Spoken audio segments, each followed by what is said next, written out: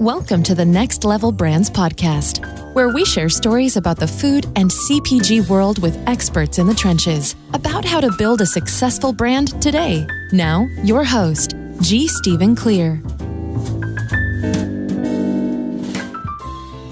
Hello, everyone, and thanks for joining us here on the Next Level Brands podcast. We're brought to you today by Kitchen to Shelf, the educational arm of Next Level Brands and providers of online and in-person courses, workshops, and webinars for CPG entrepreneurs at any stage of growth. If you've got a small business started selling locally at farmers markets, then the Ready for Retail online course is made for you. From packaging to UPC codes to determining your proper wholesale price, Ready for Retail has all the information you need to be selling in stores.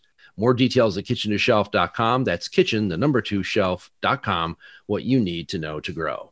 Hi, I'm Steve Clear. Today, my guest is Louise Lawless. She is the Chief Strategy Officer at the Stratus Group.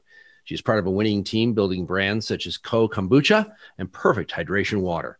Louisa has a rich history of brand building, having served as general manager for Red Bull North America and also contributing to the development and subsequent sale of Core to Keurig Dr. Pepper. She resides with her husband, Ever, newly born daughter, and 2 stinky French bulldogs in Long Beach, California. Welcome to the show, Louisa. Thank you for having me. So first of all, congratulations, because you and I tried to do this before and things got in the way. They sure did. Boy, I tell you what, you make a plan and you have to pivot. So my plan B was race to the hospital and have a baby. Well, that's absolutely super. And I'm really glad that we were able to talk beforehand and that we were able to reschedule and do this. So absolutely. Good for you. And we do understand that she is present. So if anybody hears any baby noises or whatever, that's just part of real media nowadays. It truly is. And, she's got a very high pitched voice, so you'll recognize it immediately. So, Louise, let's talk a little bit about, first of all, for folks that, there's all kinds of titles and stuff thrown, but for a beverage brand, what does a chief strategy officer actually do? What's your responsibility? Well, I really think it depends on the type of company, of the maturation of the company, and the need set. For me, you could interchange my title with the chief fix-it officer. So I was really brought in. This is my second chief strategy officer role. And in all honesty, I had to Google the first time I was brought over to Core. I think it was opportunistic to give me that title because they were looking for somebody to help them get to sale. And should we call me the chief sales officer? Should we call, well, no, because that would narrow my scope. And they had want me to, come in and really look at marketing and operations and all the various functions while helping them really polish and refine their processes to get to that, M&A process. And really, similarly at Stratus Group, where I am now with the 2 premium brands that you mentioned, it's really about identifying what is the need set by function, looking at each of the functions and trying to, at this stage, grow them because we are a much, earlier stage at Stratus, and also really just, building a team. And, I like to call myself sales support because every single one of us, especially in a startup, you're looking at preserving capital and growing revenues. So we are all sales support. But I was really brought in to build, grow, develop. And we are so young right now. It's just all about growth. Right. Upward, onward. Exactly. I want to talk about both, but I'd like to start with water. Okay. So water. Wow. Let's talk about a competitive set. So how did you guys, was the brand established before you came on board, or how did that work? It was. The brand Perfect Hydration, it had been around for a little over 2 years, and we had really created it, the team had created it before I got there, as a way to compete in the water space and compete in the enhanced space. Right. So our company is really an incubator for beverages, and not only beverages, we're owned by a food company called Golden West Food Group. And their mission is really providing solutions for retailers throughout the country. And in that, subsequent some of these conversations with retailers, they were looking for beverages and they were looking for water. So we created a brand versus a private label and thought, okay, this is kind of fun. Maybe we can create some more brands. Let's focus on brands versus maybe some licenses on the food side. Right. And it was just sort of born, it just kind of came from the earth, all of these fun, better for you brands. And we're focused against health and wellness, and any sort of iteration in our branding right now will be in that same vein. Got it. Okay. Now, so the point of difference, obviously perfect hydration, functionality, enhanced. What does that mean in terms of to people that are just seeking a better for you beverage? So is it more vitamins? Is it more, how do you define that? Sure. As far as we'll separate it, the packaging from the liquid, and then maybe the need set. So as far as the liquid goes, alkaline and function are driving the category. Premium water, especially when people are, struggling right now, being very forthright, people, they don't have as much cash and disposable income in their pockets, and they're making choices. So if you're going to spend money that could go to pay your bills, it better be something that adds value to your life and adds value to wellness. And it's something that you're putting in your body that you believe in. High alkaline is really driving the category in the subsegment. So, for us, are we playing in the space in the segment that's growing? It's all about timing too, right? Right now, it's all about function, and people are looking to add function into their daily life. Maybe they're working out less, they're staying at home more. You might be working out at home, but you're potentially not getting as good a workout by going to the gym. So what are certain things that I can do to sort of offset, my behaviors and or, my workouts from the past, right? So the other good part about this product is, it's a 9-stage distillation process. The water is soft, it's clean, it tastes good. And people are buying in bulk more than they ever were before. A lot of that is really, because people want to be in stores less. So foot traffic has lessened. We have innovated in such a great way. And that's the beauty of this brand is we are such, developers at heart and manufacturers. And, we innovated a 1.5 liter, a gallon, multi-packs. We now just have announced that we are line extending with aluminum. We're line extending with PET, with rPET in Q1. So we are innovating quickly and feverishly and answering those need sets. California just passed some legislation that rPET, 15% of it will be required by 2022. We quickly said, okay, 15%, we'll match that. So we're going to be at 100% in Q1 of next year. So really being agile and nimble and able to change and respond to our consumers, because our consumers are really all that matters. If it's a retailer, distributor, we're all answering to the call of consumers. So if we can confidently say that we are listening and we are identifying what day parts and need sets are out there, I think that we've done a good job. To the other side of the coin, we have kombucha. So relatively new still category, certainly somewhat new in conventional grocery. How did that evolve? And again, that was there before you came on board, but how did you guys take Co and where'd you decide to place it? Yeah. So Co is, truly, I have just a love affair with this product. It is why I came over. I built Core to sell. I had worked, in the water space before, was excited to work with a high pH brand because that's what I drink anyway. But Co was that was the gem that brought me over. And Co is really interesting because there are a lot of people like me who want to drink kombucha. I wanted it. I just didn't like it. And so it's kind of like coffee. I want to drink coffee. I just can't swallow it. It just doesn't taste good. And so for me with kombucha, I had tried every major brand and I would have to hold my nose. So it was like I was, a 2-year-old in swim class, diving into the pool, holding my nose while trying to ingest this stuff that I knew was good for me. But the polarizing flavor and that vinegar aftertaste just absolutely turned me off. So when I first tried this kombucha, and I even heard the word kombucha, it was so polarizing to me. And I thought immediately vinegar. Vinegar is what I think of when I think of kombucha. My boss, our CEO, who I adore, Dan Ginsburg, said, just Louisa, stop it. Just try this stuff. You're going to love it. And I did. And we did some tweaking with the packaging and with the formulation.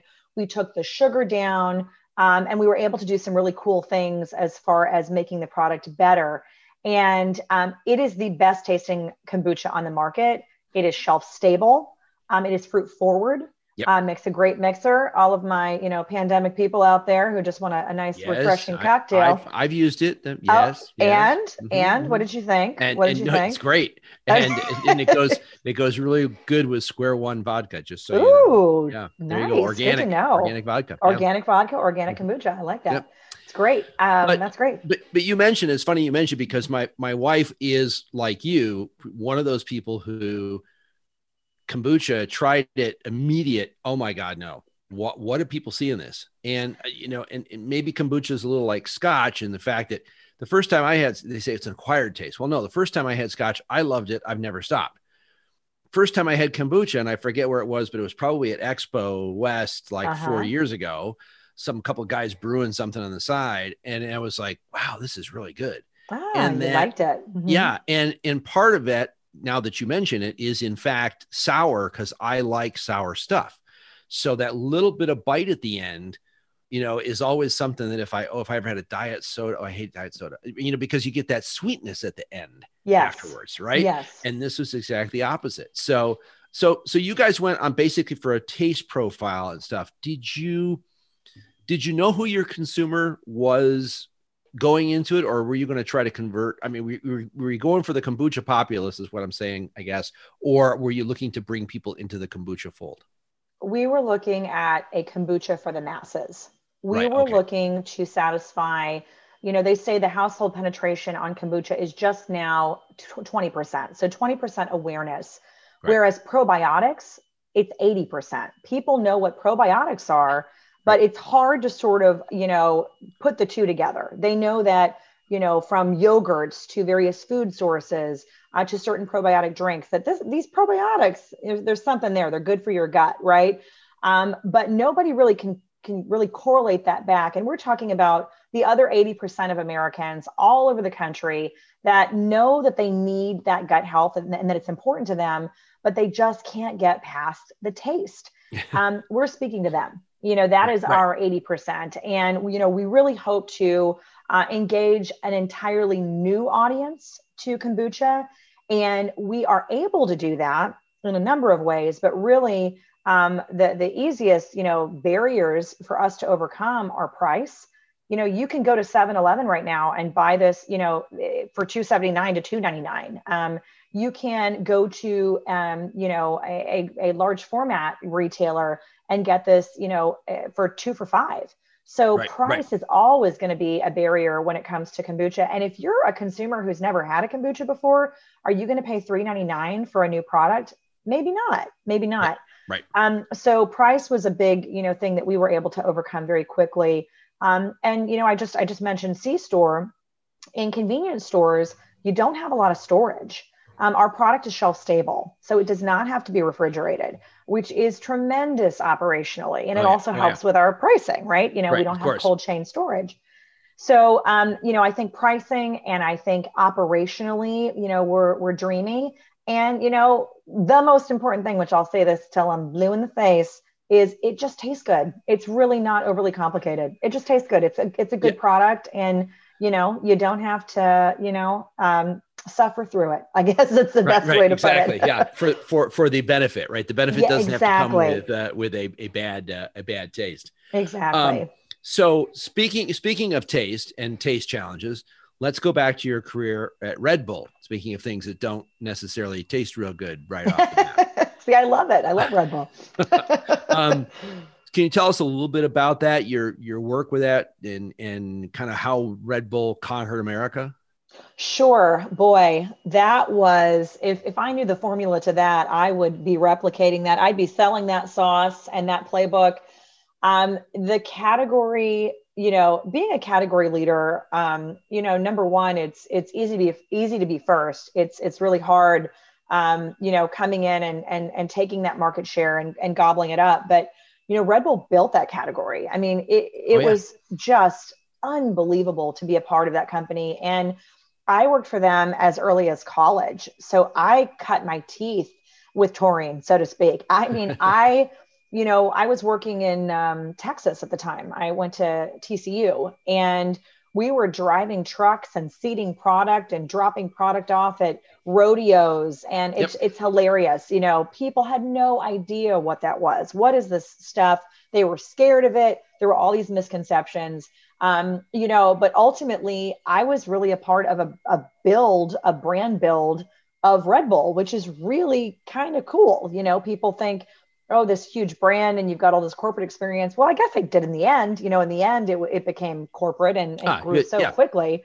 But in the beginning, I was sampling cowboys, at Billy Bob's, and I was just growing a brand, from the onset and building a category. So it was really, really exciting. And I really grew up in that organization and learned so much about culture and people and really every single function and vertical that you can imagine. I just, wanted to learn and be humble and take it all in. And it was an unbelievable experience. It really was. I've always thought, Red Bull, phenomenal, right? A building of a brand and a category, as you stated. But one of the things I always admired was this idea of using events and venues and, and on premise to build the retail, and just keep doing it and keep taking it to another level and another level and another level. Both, globally, that's how Red Bull got built. So, and I thought, well, man, this is like, where do you go from here? And then it's, and it's the X Games, and then it's, Formula One, and, it's all of those things. And, but for building a brand and for getting recognition out there and stuff, it was just unbelievable. Plus, you had all these people sampling to get over don't be scared of this, try a little bit of it. It's okay. Yes, there's a functional benefit, but, let's do this. And I think that was just amazing. So a fun story, I'm sure. Absolutely. It was a ride. I will tell you that. How did, talk to us a little bit about Stratus Group, just real quick, on how it got started and, and what's maybe a little bit down the road. Sure. So Stratus Group sort of evolved from the Golden West Food Group, who, it's a privately held food company, and they have more SKUs than I can count on the food side, primarily on the meat side of the business. And they were really serving a need for retailers and consumers who were looking for beverages. So it sort of spawned into a private label division at first. Mm-hmm. And from the private label division, we were really, incubating brands for the retailer. And the group said, well, gosh, if we're making brands for them, maybe we should make brands for ourselves. And maybe we should create something. Hey, we might be good at this. We might have a knack for innovation. And they, go back to our giant plant and, look at the R&D team and the food science team and say, okay, hey, I think we could be a beverage company. Why not? Right. So they started, creating flavors and really tried to ensure that, what we were going after, especially with this audience, was mainstream and accessible. So those were really the two things that they were focused against. The branding is beautiful. It's a lovely brand, lovely package. But more so, it was really going after, this consumer. The water was, a couple of years in the market, already in club, doing very, very well in club channel. And when I came on board, it was, all right, how do we make this better? How do we refresh and refine the packaging? How are we innovating? What is really, working and not working by channel and in the category. So it was really exciting because the brands were so young and they were so new. And, they weren't, I guess, fixed in a certain way. It was easy to come in and make changes and freshen up at both of the brands. So it was really exciting. And we are growing like rocket ships in both of these categories. And to be a part of it from the beginning, building the team, bringing over the folks that I love and respect so much from various parts of my life. I have a dream team that I would go to any battle with. I mean, truly, they are best in class from a talent standpoint. They're smarter than me. They've got fire in their belly, and doing it together as a group has been so much fun. And I'm so excited for what the next couple of years holds. You touched on it briefly, but I wanted to ask you, Louise, a little bit about what did you guys do when you realized that we were going to have a global health issue? On the one hand, you've got water. That's not necessarily bad for what the shopper thinks, but did you sit down and go, okay, we got to talk about logistics? Do we need to start bottling, non-functional water? How did you guys approach dealing with the pandemic and when? I mean, kind of on the calendar. Sure. Well, I guess, how did anyone approach it? In the beginning, it was like, what is going on? What are we going to do? How are we going to solve for this? How are we going to set our customers and consumers up for success? And immediately, the panic shopping ensued, and all of our club and large format channels hit the panic button, and everybody was trying to gobble up as much inventory. Co-packers, there were line time issues. There were capacity issues. We are very fortunate that we have a lot of relationships with co-packers and manufacturers because we are a manufacturer. So, we've got skin in the game and a lot of different partners with our co-pack partners. So that was very helpful. I would say we were not a big ship. We could move faster. And we had already, from an innovation standpoint, we had already decided as a team to innovate on the gallon package for perfect hydration, multi-packs on the 6-pack, 24 packs on the 20 ounce as well. Right. And so we were ready. We were ready for, what was going to happen. Was anybody really ready? Probably not. But I think we managed it as well as we could. And we were able to move more quickly and agilely in the environment. Right. And I think that really paid off dividends because we earned the trust and respect of our partners. And we helped them out in a pinch. And I think that, we scratched their back and hopefully they'll scratch ours, I think a lot of both retail contingency plans. So let's call it the hurricane plan, right? Basically coastal all of a sudden went crazy. And so people would, who know that I'm in the industry with the grocery store, they say, well, how could it happen that they could be out of toilet paper and Top Ramen? And I'm going, well, okay. So, and the headline, supply chain fails. Well, supply chain didn't fail. Supply chain's not built for that particular incident to happen. And right. Things like toilet paper are large cube items that take up a lot of space, don't make a lot of money. And they say, well, why isn't the plant producing more? I says, well, because the plant was running 24/7, totally efficiently, right? Just as the Top Ramen plant was. It's got 3 shifts. I'm sorry. There's no more ramen coming out of there. You got to stop buying it and putting it into your garage. That's how we're getting through this, So it all went through that. And I think, I think certainly in the sort of the second wave, as it were, people are being a little bit more judicious, but I think that's going to happen again. I have a feeling that it's out there, and it's same thing. Going to go to Costco. Hey, I'm going to grab 2 of those while I can, because last time the sign was up said I can only take one. And everybody's kind of prone that way. Sure. But from the production standpoint, do you guys produce all in one place and ship out, or are you producing in several places around the country? We have several co-packer partners throughout the country. And of course, there's logistics reasons for that and cost savings. And you always want to have another source of supply, right? Ours is also, with all the innovation that we have, we definitely need aluminum partners that can run cans on their line. We need, we're launching the aluminum Perfect Hydration can in January. So, we need a canning facility. We need different sizes, and some of our co-packers in the West are unable to produce, a gallon package. So we look to partners in the East, in the Northeast.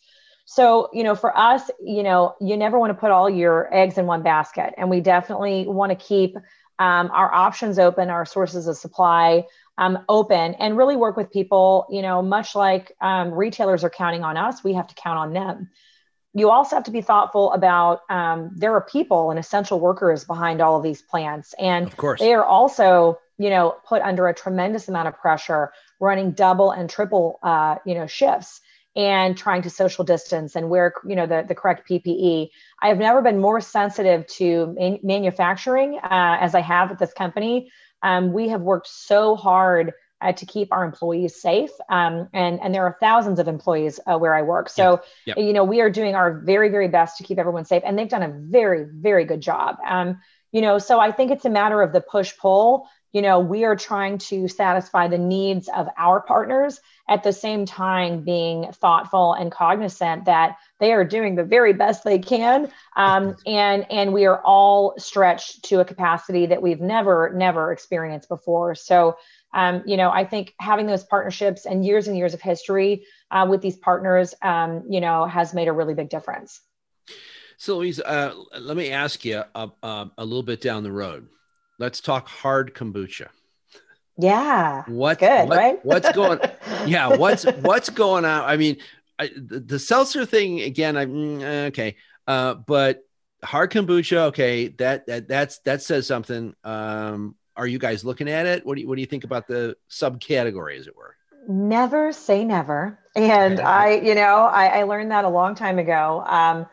We're always keeping an open mind. Now, the one thing that I would say, traditionally brands and companies, especially that are doing a startup, you build one line at a time, right? Unless you're a broker, distributor, manufacturer, like we are on the food side. You grow one brand at a time, you preserve cash, you are thoughtful about your resources, and you go after a very specific designated network. We already have two. So we have different buyers, we have different types of distributors, we have people that we have enough waters, but we love this kombucha, or we have enough kombuchas, we like your water. So it makes for a very complex system, not only on the staffing side, but on the resourcing side and on the partnership side. So we have our hands very, very full right now with the two. However, when you pivot over into the spirits world, and I had a foray into that working with Bacardi and their marketing arm, you have to be very, very open to working with specific, spirits distributors. A lot of the spirit and beer distributors, they have very little room for non-alcs on their trucks. Some have tremendous systems. I mean, we have great partners on the AB and Miller network that have really developed, built out non-alc teams and networks, but not every, alcohol and or beer distributor does. So it's an exciting, I think, time to do hard kombucha. I drink it. I enjoy it myself. But for us, I think focus is really the most important thing for us to be successful, is focusing on these two brands, and never say never. Who knows what the future may hold, but I think we've got our hands full for now. Okay. So then my next question will be, what about CBD? Never say never. Never say never again. In fact, sometimes it feels like Shark Tank in our office, because we have people pitching us every day on, CBD manufacturers, hemp suppliers, folks coming in, celebrities coming in every other day, wanting us to create a food line or a beverage line or a beer line it is the funniest, most exciting office that you have ever experienced, with sausage in the background, but, people are coming in all the time, pitching and looking to kind of create their own thing. So we've had tremendous opportunity, and we have seen some very good products in the category. And right now, the issue is legislation. And Of I course. think if legislation was a little bit looser and it was approved and the FDA gave it a nod, which, I think the product is phenomenal. I think it saved my dog's life, as a matter of fact. Huge believer in CBD for humans and animals. But for us right now, it would be very, very hard to get it into a traditional DSD network, Right. Yeah. and into any chain retailer. So it's size of prize and looking at the return on investment. If we spent a ton of our capital against CBD and we could only get into up and down the street like independent accounts, it would be challenging, and it would be challenging to get that return. I don't think people are quite ready to take that risk yet until it's approved federally. So Well, unfortunately, it's hard. yeah, and it was on. I mean, that was sort of on an upswing. And then pre-pandemic, and then all of a sudden the FDA has other fish to fry. Sure. So it's going to be tough. It's anytime you have a patchwork of anything, it's very hard to manage. And it's very hard to create efficiencies. Although there are some people involved who are in fact doing the patchwork because it's the only way they can grow their business, and that they're just going to have to accept that. But, it'll be interesting to see what that does with beverages going forward when we can finally come to some conclusion on it. It's just Absolutely. Absolutely. I think it's a great product, and I think it solves for so many different need sets, and it's medicine, but it's got to top down. There's got to be some overarching approvals in place, or it's just too challenging, and you burn a lot of cash. Yeah. Oh, exactly. Yeah. And I had someone who was going to be a guest on the show, and he said, so I'm going to send you, some stuff to sample and whatever. I said, hey, let me check and make sure you can. Yeah. I don't want some guy coming to the house and going, hey, wait a minute, what's that stuff you've got in there? There's 25 milligrams in there.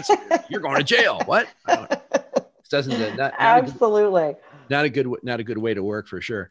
A lot of fun. So, yeah, and I know you can't talk about proprietary stuff, obviously, but are you guys looking in general at kind of what's going to evolve with water and kombucha and other types of beverages? Is coconut water going to die on us? What are you looking at now in the crystal ball? Yeah, I wish I knew. That's the $1 billion question. I think from a category standpoint, what is, attractive to me, especially with these two brands, is there is so much upside and potential for better for you. Better for you, right? I think is just still, even though, people are spending less, they are thoughtful about the way they spend. And, I think probiotics, especially during cold and flu season, yep, people are looking to, satisfy a need set. And that need set is, I want to be healthy. I want my immune system to be as, uncompromised as possible. Yep. And, I want to stay hydrated. And so I think, it's challenging to say, this product will do X, because of consumer claims and where we are in the world right now with consumer claims. But, for the most part, we know that probiotics are good for your immunity, and they build your gut, and they give you gut support. And you can never, have too much hydration in your world. No. I know very few people that drink too much water. So yeah. I think both of these products are good, just given what's going on in the world and outside of the pandemic, because the world will start turning again, I hope. And at that point, people are still going to look for better for you products. So I don't think that's going away. So I think it's right time, it's right opportunity, and right category. But could there be another, Red Bull category, another energy category, or something that comes out? Yeah, maybe. I think kombucha is already innovating. It's already, changing and going into, like you said, hard kombuchas and shelf stable kombuchas like we have. Probiotic and prebiotics are top of mind for everybody right now. And people are constantly wanting to do better and be better and feel better. So I think right now I'm in the right place at the right time, which is really cool. For sure. For entrepreneurs and stuff out there, but if you're a person who's, and some of our audience are maybe trying to build their own kombucha or their own brand or cookies or whatever they're working on, some advice or counsel about, looking at categories, looking at products and making them unique and making them successful? Sure. Well, for me, it's always been very, very important to find mentors and to hold those relationships very near and dear. And, I am working now for, let's call him my first CEO. I work for Dan Ginsburg, who was the CEO of Red Bull, the first CEO of Red Bull, who really built that brand. And I stayed close, and, I was a minion at that point at Red Bull, just, building and doing whatever I could to grow, as an individual, as a contributor. But I kept my relationship with him close, and I continued to ask for feedback and advice, and how do I learn and how do I grow? And from a career trajectory standpoint, it was really important for me to, look at relationships as a currency, and something that I valued very much. So for any entrepreneur, it is put in the additional energy to communicate in a way that it looks like you're not always looking for something. And that can be just reaching out to people when you don't have a question and just asking about their families. And this is really basic interpersonal communication stuff. But it really has paid off for me. Being kind and thoughtful to your employees, starting with, how is your wife and kids? How are you feeling during all of this chaos? Really being thoughtful, because it goes a long way. And then you dig into the meat and potatoes of the business and what you're trying to accomplish. But, for me, I think in the long run, it's really fostering relationships, listening, active listening, not going in bullheaded and telling people why they should buy your stuff because it's so awesome and they can't live without it. But what do you need? Retailer X, distributor Z, what do you value? What helps drive your business? Yep. Listening to their value systems, and then being able to respond. And I think if you're not listening actively, you're trying to shove your agenda down their throats without even knowing that maybe they don't really care about, digital marketing. Maybe they care about, their employees, incentive systems. So I think, you do yourself a disservice by talking too much. Right. Great advice. Great advice. Louisa, the other thing that we do here is we try to put our guests on the spot, since they've been so nice to show up and talk to us and share some of their wisdom and experience. And one of the things we do is we try to get them to focus on the biggest kind of challenge they've had in their career or in building brands, and more important, how they overcame it. Can you grab something out of the past and share it with us? Sure. Well, I can grab something from about 7 weeks ago because yes, I bet you can. I am 40 years old and decided I'm going to have a baby. And I think I waited till my eggs were about hard boiled to make that decision. So I had never thought about balancing a family and career. Career was always so important to me, and proving myself and being a woman in a very male dominated industry. Yes. And how can I, talk like a man and, trying to kind of, fit in and do all these things. And it, it paid off, my hard work paid off, and I'm very thankful for that. But, I had this great husband who I adored, and we were talking about having a family, and I just assumed, like everything else in my professional career, that if I just kept pushing and working hard and whatever, that this would be easy. And boy, was I surprised and overwhelmed and challenged. And I have this beautiful life that is now dependent on me. And my priorities have changed so much. And I really think now being a mom is going to make me even a better contributor, because I am learning even more so to balance and prioritize and work smart. And I know women that do it every day. I just never had the firsthand experience to really appreciate it. And so now, it's really more about prioritization and knowing how important my new role is, Absolutely. Right now. That's so awesome. Well, that's Thank great, you. Lisa. And I wish you best of luck and get some sleep. Thank you. And all Not those happening. other things that you need to do. We'll work it out, and we'll get you back on the show again down the line to talk to us a little bit about how being with a toddler is affecting your career and business Lord. and stuff. We could have a lot of fun with it. But no, thanks for taking the time to be with us today. And Thank for you sharing so your much story. for having me. I really enjoyed it. Really Thanks appreciate again, it. Steve. And thanks to everybody out in the audience for being with us today on the Next Level Brands podcast. We're brought to you today by Kitchen to Shelf, the educational resource for CPG entrepreneurs and emerging brands.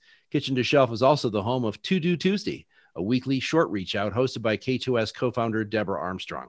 Every Tuesday, she outlines a simple to-do that will help you accomplish larger goals in your business. So if you need some weekly accountability, try To Do Tuesdays from Kitchen to Shelf. Available at Facebook, LinkedIn, YouTube, and kitchen2shelf.com. That's kitchen, the number 2 shelf.com. This is Steve Clear, and we'll see you all next time.